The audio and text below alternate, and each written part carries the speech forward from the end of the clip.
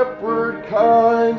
Help him the wandering ones to find, who'll bring the lost ones to the fold, where they'll find shelter from the cold. Bring them in, bring them in, bring them in from the fields of sin. Bring them in, bring them in, bring the wandering ones to Jesus.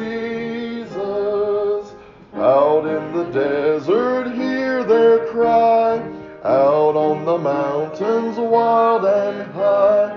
Hark, 'tis the Master speaks to thee, go find my sheep where'er they be. Bring them in, bring them in, bring them in from the fields of sin. Bring them in, bring them in, bring the wandering ones to Jesus. Amen. We thank you, O Lord, for the word of God. We thank you for your redeeming blood that you shed on the cross of Calvary that saved us from our sin. We thank you, O Lord, for the price that you paid for us on Calvary. We thank you that we didn't have to suffer the punishment for our sins, Lord, but you took that debt yourself on your shoulders. You bore that punishment on your body on the cross, Heavenly Father. You took our punishment for us. You redeemed us from the curse of sin. You redeemed us from the curse and the punishment of all that we have done, Lord. And so how we have violated you, so how we have broken your law, so how we have gone astray. But out of your mercy and out of your grace, Heavenly Father, you have poured it out upon us. You have lavished it upon us so that we might receive mercy, that we might receive a sonship and become part of that family of God. We received acceptance when we didn't deserve acceptance from you into your family. In Jesus' name, we ask that you would be with us, that you would continue to lavish and pour out your grace upon us each and every day as we fall short of your glory, as we fall short of the mark of your grace. You continue. The Bible says that you give us more grace when we don't deserve your grace. In Jesus' name we pray. Amen. And today we're going to be looking at His Word. We're going to be looking at what I mentioned in the services last Sunday, which was the two judgments. God has a judgment that He has in store for all mankind. The Bible says that every knee will bow and every tongue will confess that Jesus Christ is Lord, to the glory of God the Father. You know, there was a famous atheist that died recently.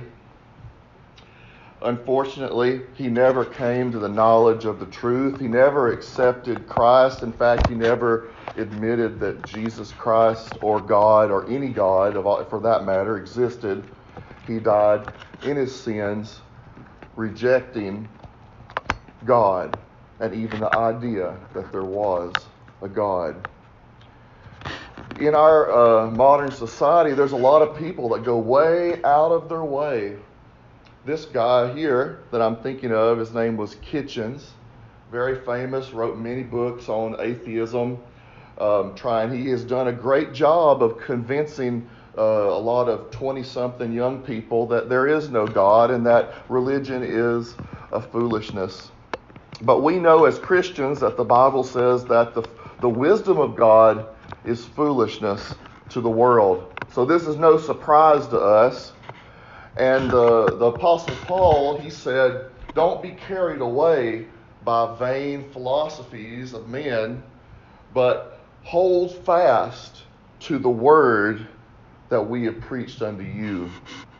And unfortunately, many people these days are being carried away by what they're listening to in the university, by agnostic and atheistic professors who essentially preach a message that says there is no God, and that science and reason and philosophy is the only place that we can find our morality. God and the Apostle Paul, Peter as well, they addressed this issue many years ago. They said that the wisdom of man is faulty because we are tainted by our sin. And the Bible says that our desires are inherently evil and full of iniquity, each and every one. And even our most lofty attempt at ethics and morality will fall short of God's mark of ethics and morality. So, my wish for you is that we pray for those who are in the secular university today, that they that they take what's taught to them with a grain of salt. Like the old fellow used to say, you eat the meat and you spit out the bones. I hope that they listen and take to heart what's useful to them and spit out the other secular, worldly thought and philosophy that's taught along with it. And the problem with young people is it's hard. They don't have the life experience or the wisdom to be able to discern often the difference between those two.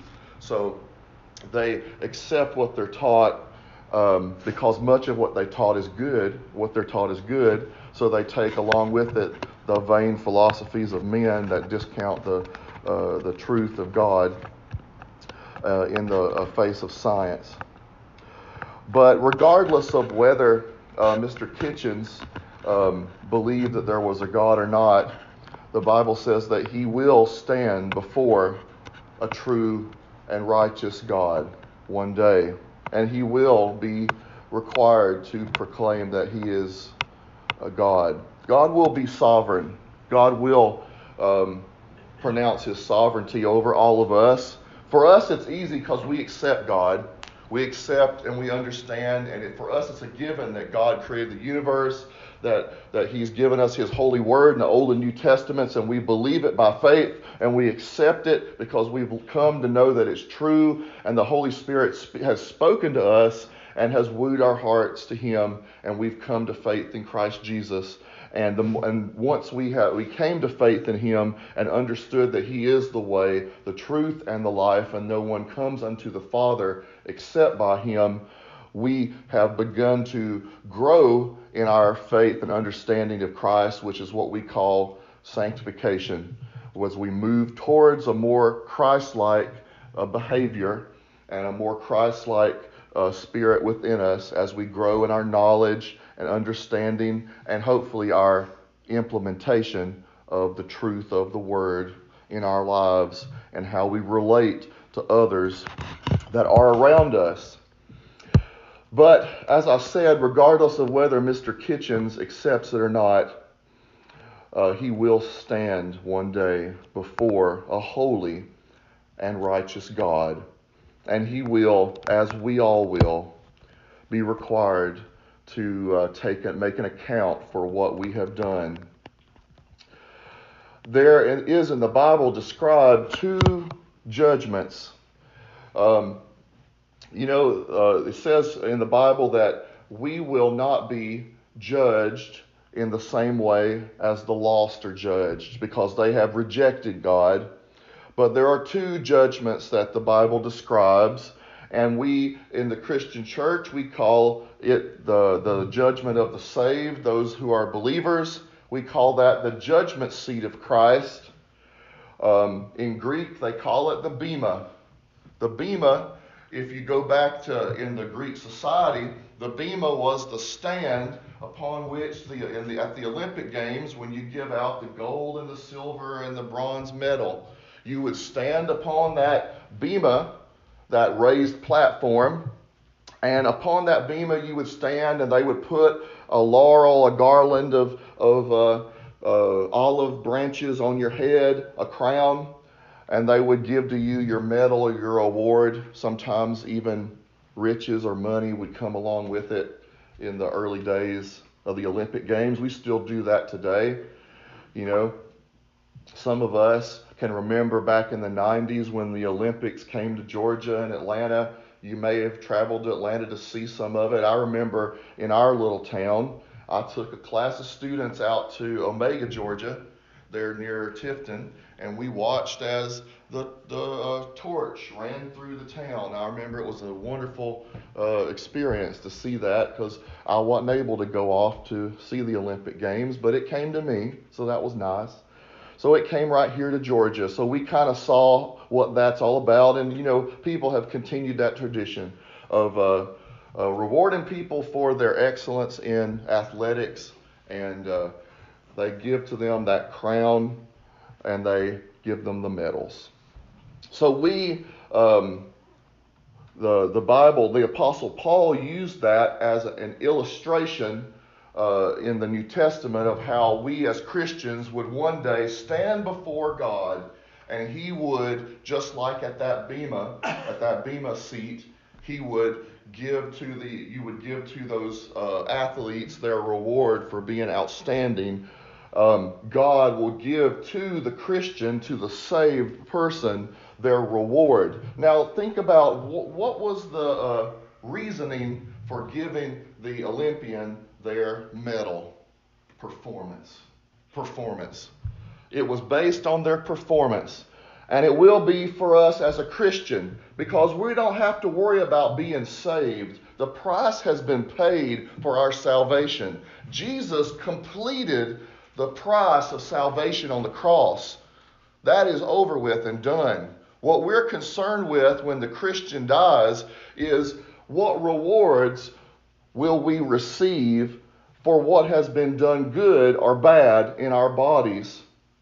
And what performance, how, as Paul says, how have you ran the race that has been set before you? You know, Paul said that he wanted to be able to stand before God and say, I have fought a good fight. I have finished the course. I have kept the faith. Henceforth is laid up for me a crown of righteousness, and not only for me, he said, but for everyone who seeks his appearance. So Paul said, I want to stand before God, and I want to have run a good race like that Olympian. I want to have kept the course. You know, sometimes when the race is run, you get an injury along the way, and you fall down on the course of the race, and you don't make it to the finish line. Paul said, I want to not only run the good race that's set before me by God, his God who orders our footsteps and our ways, but he wants to run a good race, and he wants to finish the course. He wants to cross that finish line for Jesus. He wants to complete the course. And you know, I remember I think about how some of my family members who have been great examples for Jesus in my family, and how they have lived for God, and they've gone on to be with the Lord. And I think about how they lived for God, how through adversity and through trials and temptations and problems and sicknesses and things that came upon them, they kept the faith and they finished the course.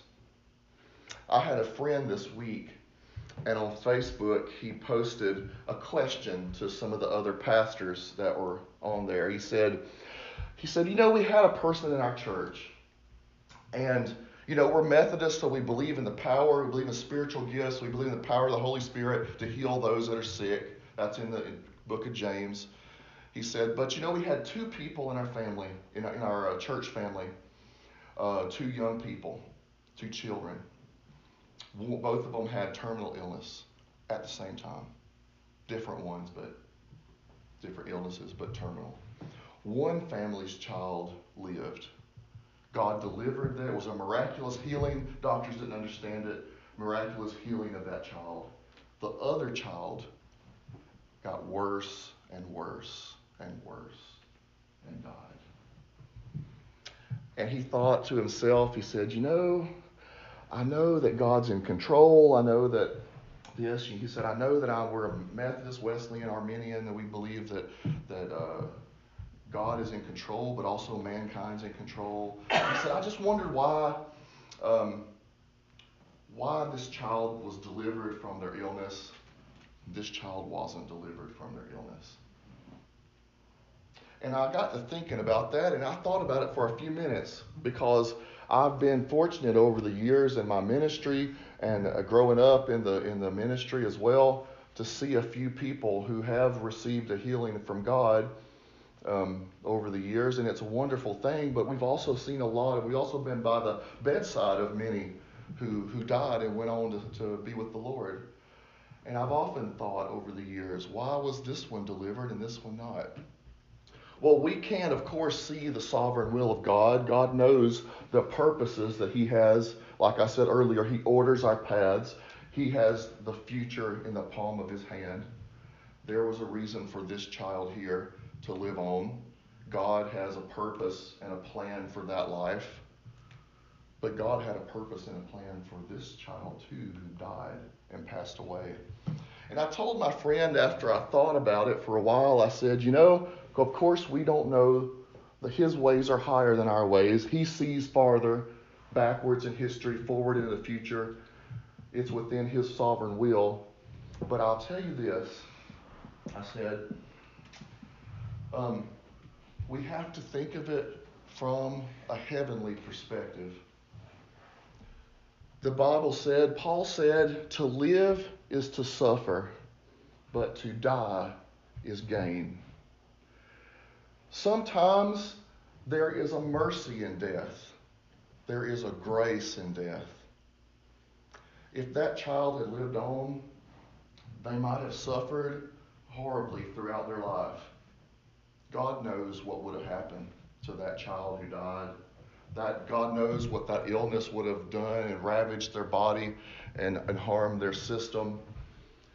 If they had lived on earth, what would have happened to that child? What suffering, what torment the child would have had to go through. But for that child to die is heaven's gain. Because this life that we live is just a temporary thing. It's here for an instant and it vanishes away. What counts is what's eternal. This life is only temporary. It's only here for a little while. But what counts is that child is in the arms of a heavenly Father that loves them. They're delivered from their pain and their suffering. They're in a city of light where God is the light of that city, and no evil or no pain and no suffering can exist. They're delivered from the pains and the suffering that rack that poor child's physical body. They're living with a heavenly Father that's holding them in his arms where they can be for all eternity. So there is a mercy and there is a grace in death sometimes. We think of death as being final, and it is as far as this world is concerned. But this world is not all there is. We have a spirit, we have a soul that lives forever. And one day we're going to leave this body. One day I'm going to leave this body that gives me a lot of trouble, and yours probably gives you different problems as well. And I'm going to leave and I'm going to go to be with my Heavenly Father. And that's not the end, but that's just the beginning. It's just a translation from one form to another. You see, it's not final. And we're still going to continue on, but we're going to continue on in a better, glorified way. And as we are glorified, either when we are taken in death or when our Lord Jesus comes again and takes us to him, we will stand before a holy and righteous God. 2 Corinthians chapter 5. Looking in verse verse 1. He says, "For we know that if our tent, that is our earthly home, is destroyed." This earthly body is but a temporary dwelling. It's just a tent. I'm just pitched here for a while. We have a building from God, a house that's not made with hands, eternal in the heavens. For in this tent we groan. I have aches, I have pains, I have sufferings. We all do. This body is racked by sin and death. It is the flesh. But this is just a tent. It's just a temporary structure. And it may groan, it may have pains, but we are, as he said in verse 2, longing to put on our earthly dwelling, if indeed by putting on we may not be found naked. For while we are still in this tent, we groan, being burdened, not that we would be unclothed, but that we would be further clothed. We're not trying to just escape the body. Okay? We're not trying to just escape the body, just to get out of this body that's full of pains and suffering and problems, he says. Even because we're burdened. We're not just trying to escape it so we'd be unclothed and out there in nothing. He says, but rather so that this mortal will be swallowed up by life. And what is that life? That eternal life, that eternal spiritual body that we're going to have with him. He who has prepared for us this very thing is God. God has prepared a place for us.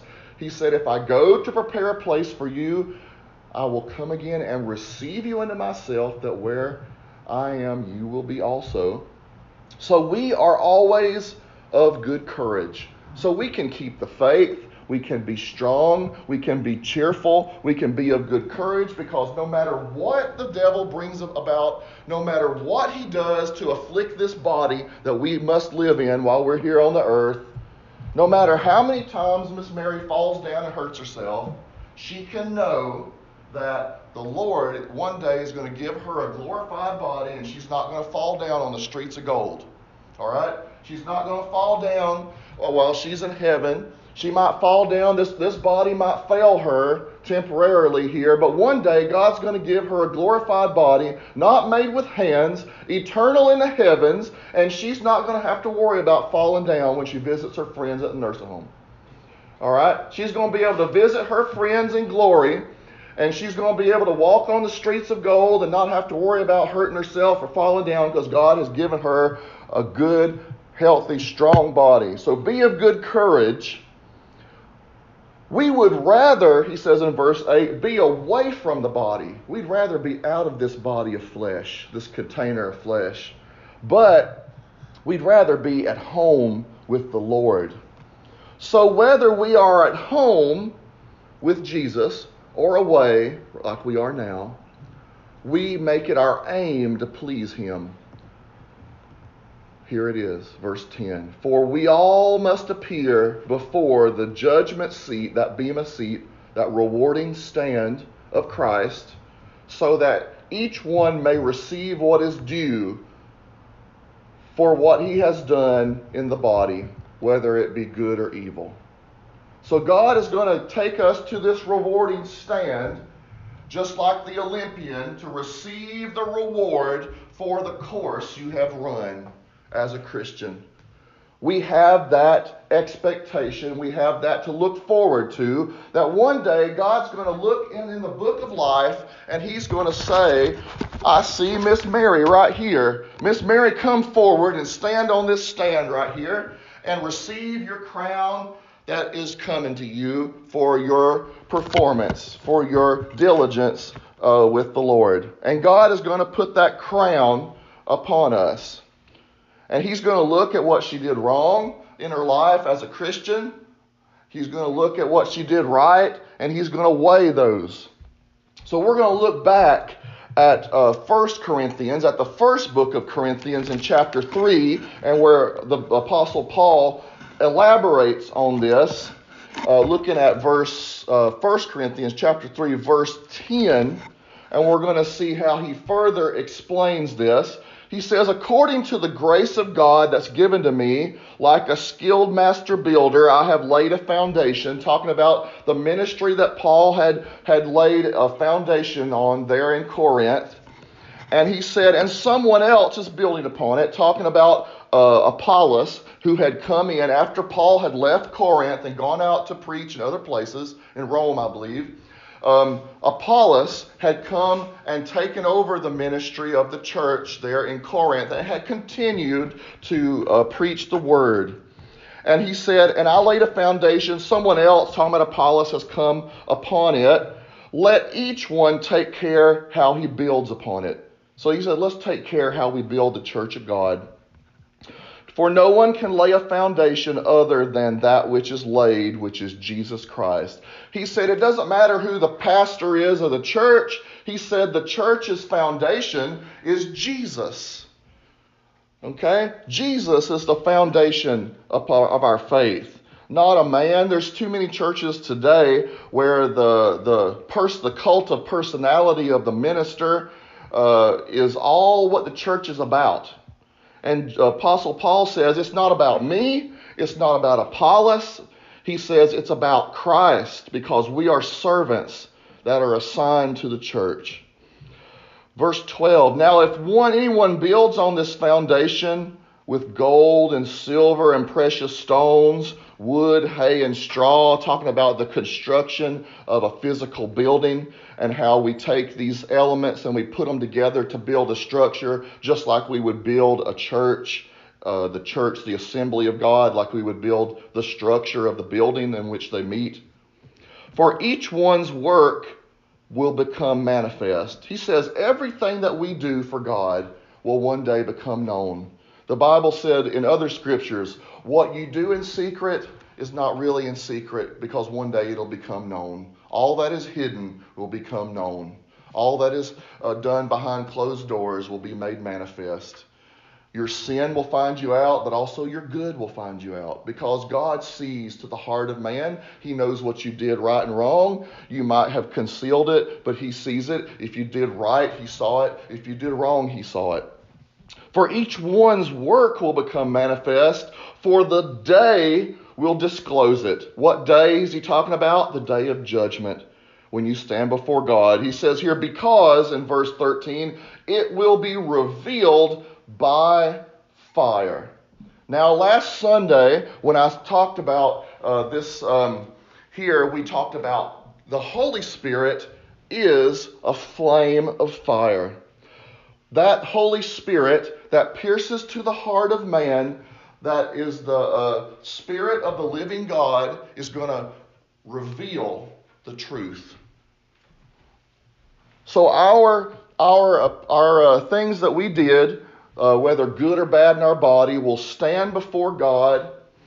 Those works will stand before God, and the Holy Spirit of God will reveal the truth. And he'll weigh those. And he says here in verse 13, if I can find it, he says that the fire of the Holy Spirit, will test what sort of work each one has done. If the work that anyone has built on the foundation survives, he will receive a reward. If anyone's work is burned up, he will suffer loss, though he himself will be saved. Why? Why will he still be saved? Because this is the judgment of the saved. It doesn't. Paul says we're not talking about if he has too many bad deeds, it'll outweigh it, and then he'll go to hell. No. Paul said he'll still be saved, because we're talking about the performance, the works done for a Christian. So the price for that person's salvation has been paid for on the cross of Calvary. So we don't have to worry about. That's why we're not working to go to heaven. Our salvation is not derived by our works. Our rewards are derived by our works. So we are saved for the purpose of service. The Bible says you are by faith, by grace are you saved through faith. Okay, so God's mercy and grace, that we don't we don't deserve. His grace leads us to faith. So by grace are you saved through your faith, that which is not of yourselves, not of works, lest any man should boast. So we're not saved because of our works. We would be able to boast for it and say, I got here to heaven on my own power. I worked real hard.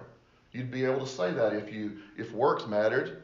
But faith alone is what takes us to heaven. And once we have faith, then we are saved for the purpose of service. The Bible says you have faith unto good works. So we are saved by faith for the purpose of doing good works for God. We're saved for a reason. So we are saved by His grace that we didn't deserve. And then the faith that we have in Him is what saves us. And because we have faith in Him, we do good works. And those good works are what are going to be weighed here by the fire of the Holy Spirit. And they're going to weigh whether they're done good or bad in our bodies. So we are responsible for how we behave and what we do for God as Christians. And God is going to look at those works that we did and say, yes, Stanley Garland believed in me. Yes, he believed in faith that I was the Son of God, that I would save him, and he accepted him into his heart, and he tried to do the right thing, but then he didn't live for me. So will I go to heaven? Yes. But will I lose those works because the works I did were not of God? The works that I didn't live for Him, I didn't do what He told me to do, I didn't read the Bible and put it into service and work like He told me to be a good servant of Christ. I was freed, and then I sat down. God freed me from slavery of sin, but once I was a free slave, I laid down and I didn't do nothing else. So am I still free? Yes. But am I a good servant, a good servant of God? No. So I will not receive the good measure of rewards at that stand before God. So a lot of problems in the church arrive from people thinking that we're working our way to heaven, and we're not. And people accuse us Methodists of that because we believe in holiness and we believe in right living. At least you do if you believe in the right Methodist doctrine. You believe in holiness, and you believe that we should do good works because we're saved and because God told us to, and because He said this is how Christians live. Therefore, we do right, and we try to be more Christ-like, and we try to be more like Him. And since Christ suffered and served, we suffer and serve for Him. So a lot of other people and other corners of Christianity say that, oh, you Methodists, y'all are trying to work your way to heaven. Y'all are trying to get there by works. And no, we're not. We're just trying to live the way He told us to live because we're saved, because we have faith, because we want to stand before a holy and righteous God and be able to say, we fought a good fight, we kept the faith, and we know that You've promised that a crown is laid up for us if we follow that course and keep that faith. So he says here, if anyone has built on the foundation, if it survives the fire, he will receive a reward. If anyone's work is burned up, he will suffer loss, though he himself will be saved, but only as through fire. Do you not know that your bodies are the temple of God, because His Holy Spirit dwells in you? All right, so therefore he says, your body is since the Holy Spirit dwells in your body, God wants you to treat your body right. He wants you to live for Him and to use your body in service for Him. So that this is the saved. The saved are going to receive their rewards. They're not worried about losing their salvation because the salvation is there. God paid that price. But the lost, however, will later on, the saved will first receive judgment because we are the church, and God will receive us unto Himself when He catches away the church of God to be with Him at His second coming. He will take us unto His own, and all the church of God will come unto Him. But We will be judged first at this bema seat of Christ for what is done good or bad in our bodies. Then we will come with him as priests and kings and fellow judges of the lost who rejected. And we look in the book of Revelation to see the end of the story where he judges the lost in Revelation chapter 20, starting in verse 11, where we see the great white throne judgment. Now, this is not a bema seat. This is not in Greek. They don't use that word bema, which means rewarding stand. They use the judge, like in a court, the judgment seat, the chair upon which the judge sits. And it says in verse 11 in Revelation 20, "Then I saw a great white throne, and him who was seated on it. From his presence, the earth and the sky fled away." This is the awesome power of the Almighty God. And it says, "And there's no place found for them. And I saw the dead, small and great, standing before the throne, and the books were opened. And another book was opened, which is the book of life. And the dead were judged by what was written in the books." So as I said, God is going to bring every lost, unrepentant sinner before his throne. And the Bible says they will kneel before him and they will admit that he is Jesus Christ, the Son of God. And they're going to look in that book of life and they're going to say, is their name written down? So the archangel, God will say, is John Smith's name in the book? And the angel will open the book, the Bible says, and the angel of God is going to read and see what was written in the book. And it's going to say, no, John Smith's name is not written in the book of life. So let's see what it says here is going to happen. And it says, "And the sea gave up the dead that were in it, and death and hell," Hades, "gave up the dead." So the grave and hell, where those Old Testament people had been put, who died in their sins, that rejected Jehovah God, and they were judged, each one of them, according to what they had done. Then he says, death and hell, Hades, were thrown into the lake of fire. This is the second death. And the last scripture verse here in this chapter is most important. It says, "And if anyone's name was not found written in the book of life, he was thrown into the lake of fire."